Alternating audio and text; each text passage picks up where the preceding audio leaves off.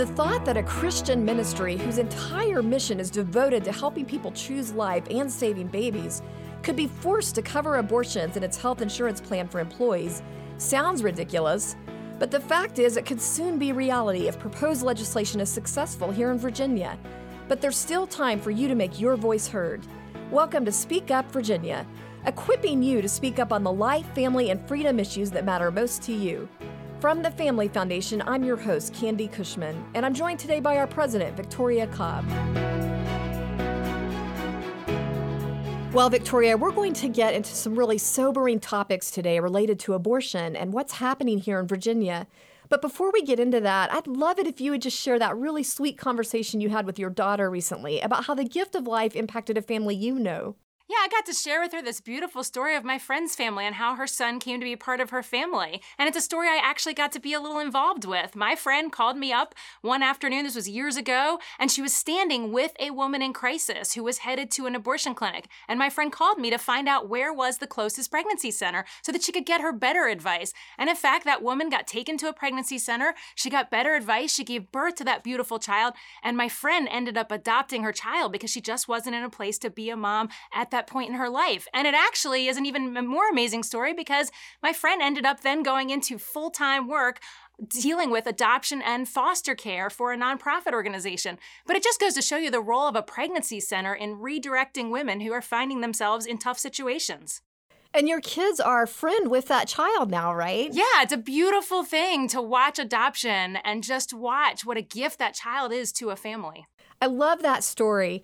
Victoria, what is your advice for how we can start more of these conversations in our own homes or even with our friends that just really help to restore an overall culture of life, one person at a time?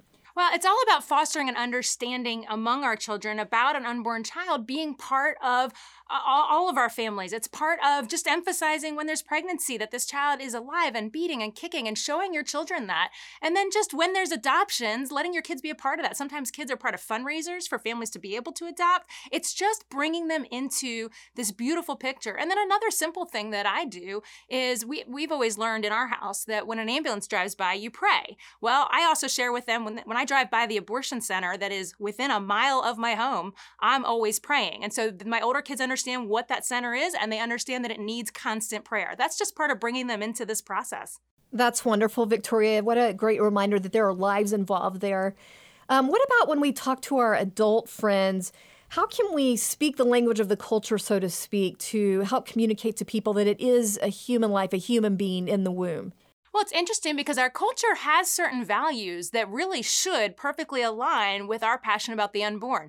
Our culture is all about rights and vulnerable people. They think all the time about who are the marginalized in our society. The only thing, the disconnect, is that they don't understand that the unborn are the most marginalized. They have no voice. They have no one defending them. And in fact, we as a collective society need to take those values and connect it to this issue of the unborn and making sure that they are not voiceless in our society, that they actually come to a place of life because we all stand up for them. Those are great points. I think the bottom line is that it is so key to proactively look for redemptive ways to start those conversations. Because the truth is, so much of what we are dealing with today, whether it's teen suicide, street violence, so many of the social justice issues, it just gets back to that fundamental lack of understanding about the sanctity of life. Yeah, we have to help people understand and create a culture of life from beginning to end, that we care about all human beings, even the ones before they enter our families where we can see them. They're there and they're a part of it, and we've got to protect them. Well, as we talked about at the start of the show, there's some awful legislation coming through Virginia's General Assembly that would actually expand abortion even further than what we already did last year, right, Victoria? Yeah, I mean, we got to go backwards and at least mention what happened last year before we get to how much worse it's getting. But last year, this General Assembly chose to reverse decades of sound public policy that protected unborn babies and women. They removed informed consent for women so that they get all the information they need. Women are no longer guaranteed the ability to see their own ultrasound. The list goes on, even safety standards to protect women. And so all that happened last year, and now they're even taking it a step further to the point where they want to force people who disagree with abortion to support it and even have to pay for it. Well, let's dive right into that. Can you explain to us exactly how this is going to work if this legislation is passed? How would Virginians be forced to support or pay for abortions? Well, there's multiple legislative proposals pushing this strategy, but one of the most drastic ones to pay attention to is a state House bill that would, first of all, require Virginia taxpayers to fund elective abortions for anyone enrolled in a state-funded medical assistance program like Medicaid. And that would apply to hundreds of thousands of women, right? Oh, no question. And let's just clarify one thing. When we talk about elective abortions, by elective, we mean it's important to understand that this isn't something like an emergency heart situation. This applies to thousands of optional abortions. That's right. We need to understand another way to talk about this coverage is to talk about abortion on demand. This is people who are using it as a decision about what should be a contraceptive decision, and instead they're taking a human life. And in addition to that, this bill is going to create a major new funding stream for Planned Parenthood, as if they didn't have enough already. Well, that gets us into one of the most controversial aspects of this bill, which is that it would require private employers to support abortion on demand, right? Right. So it's not just about what we're doing with our public dollars and low income insurance. It's also requiring that private health companies also insure abortion. And so essentially it's going to require not just private employers in the secular businesses, like, any of the stores that you think of or any kind of business, but also ministries and Christian charities, and even including ministries and nonprofits who are focused on helping women choose life, which is just wrong. The idea that you are forcing them to do something that is completely counter to their mission and everything that they believe in is just really disturbing to most Virginians. Well, I know a lot of our listeners are going to be disturbed by that, and they're going to want to make their voice heard on this now. So how can they do that, Victoria? And how can they also share what's going on with their church?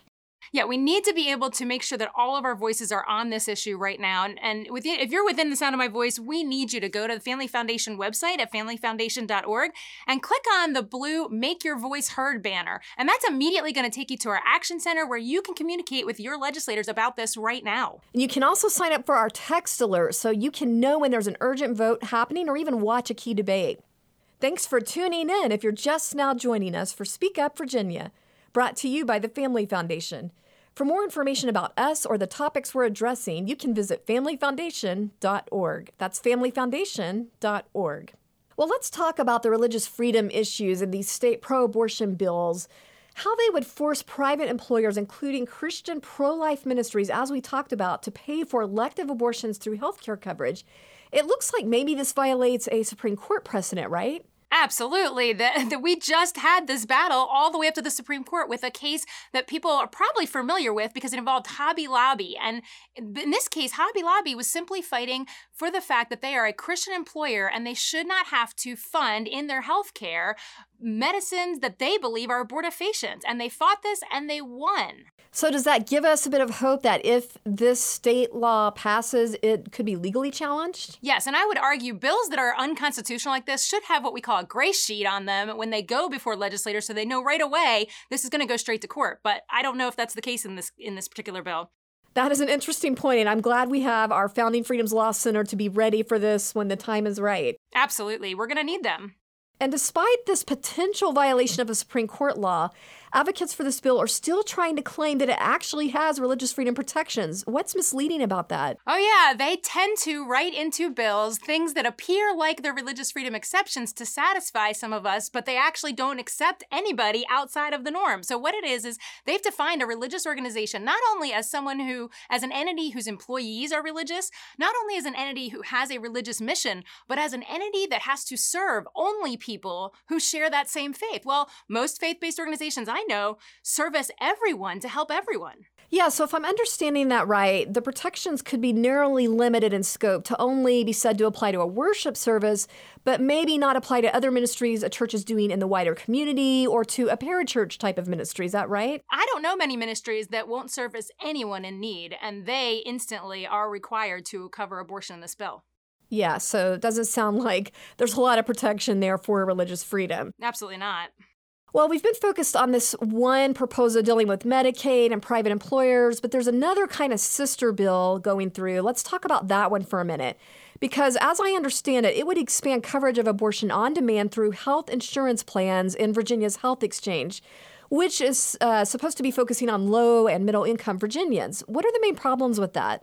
Yeah, what this bill does is it simply removes the restriction that we've had on funding abortion in healthcare plans that are offered in Virginia under the Affordable Care Act. Lots of people are covered through an exchange. And really, the reality is we've seen in the past where there have been trouble trying to find insurance that doesn't cover abortion. And I'm afraid that's going to be the future when we remove this restriction, that people are not even going to be able to find a plan where they aren't in conflict with what it funds.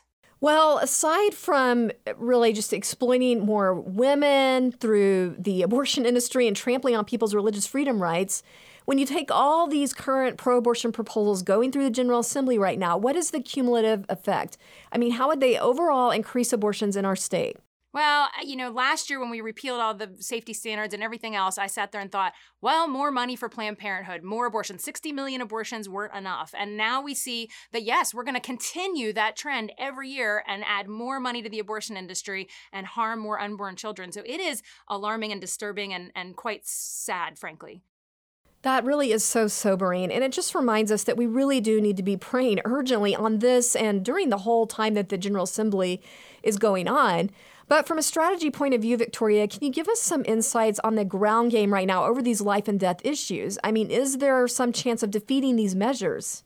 Well, I would say with God, there's always a chance. It's not that it looks like an easy path for the pro-life movement trying to defeat these. It is the fact, though, that our Senate is a narrowly divided Senate, and there are sort of within a vote or two is the difference between a pro-life decision and a pro-choice decision. So that's why people need to make their voices heard, is because it can actually make a difference and could be that one thing that stops this bill. Absolutely. So now's a good time to remind everybody, be sure to go to familyfoundation.org right now so you can get our email and text alerts. Want to be part of the action and make your voice heard? Sign up now to receive timely text alerts and watch live debates affecting your family and community. Just go to familyfoundation.org and click on the Make Your Voice Heard banner. Well, it's time for our Inconceivable Moments Award, where we're featuring examples of the absolute lunacy and craziness that happens when cultural leaders try to give guidance completely apart from biblical principles. And we're calling this the Liberals' Most Inconceivable Moments Award. Inconceivable! Well, Victoria, normally the American flag is displayed as an inspiring symbol of unity that reminds us of the constitutional values we all share. And there certainly was an abundance of flags during last week's inauguration ceremony. But sadly, it turns out they were handled in a way that demonstrated the opposite of unity, right? That's right. If you saw from Inauguration Day, you probably noticed a beautiful field of flags, an amazing display of more than 190,000 flags on the National Mall. And this was publicly promoted as a way to honor those who couldn't attend due to COVID. But then we got the news that something much less unifying was happening behind the scenes with those flags. Americans were told that they could donate to be a symbolic sponsor of these flags to show their, quote, participation in this historic event. But it turns out those donations were being split among left-wing groups, including Planned Parenthood and some of the nation's largest LGBT lobby groups. And not only that, but if you donated, apparently you were also opted into Planned Parenthood's email list. Yeah, it's sad. It just gives us a visual demonstration of the kind of doublespeak we're getting when people talk about unity and taking actions that really create more of a division among us. That's why this week, we're sadly giving the Inconceivable Award to President Joe Biden and his Presidential Inaugural Committee. To your point, Victoria, I think it's also important to note that the word unity or united was used at least 10 times during the inaugural speech. But the actions that have been taken immediately afterward and are still being taken, especially on things like sexuality and abortion, are creating more division. And it seems like the use of the American flag to promote things like Planned Parenthood just pointed that out in a really sad way. It's a deeply disturbing way to start off a new administration. As they say, actions speak much more loudly than words. That's so true, Victoria, and a good reminder of why it's important to stay engaged and defend our principles on a daily basis. Well, now's a great time to wrap up and just remind everyone, after we've done a few of these Inconceivable Awards, we're going to put them in a top 50 list that you can download. So if you want to participate in the process, be sure to send in your nominations to speakupradio@familyfoundation.org. That's speakupradio@familyfoundation.org. Thanks for joining us for this week's Speak Up Virginia, brought to you by the Family Foundation. Visit us at familyfoundation.org. That's familyfoundation.org. See you next time, and don't forget, we are stronger when we speak together.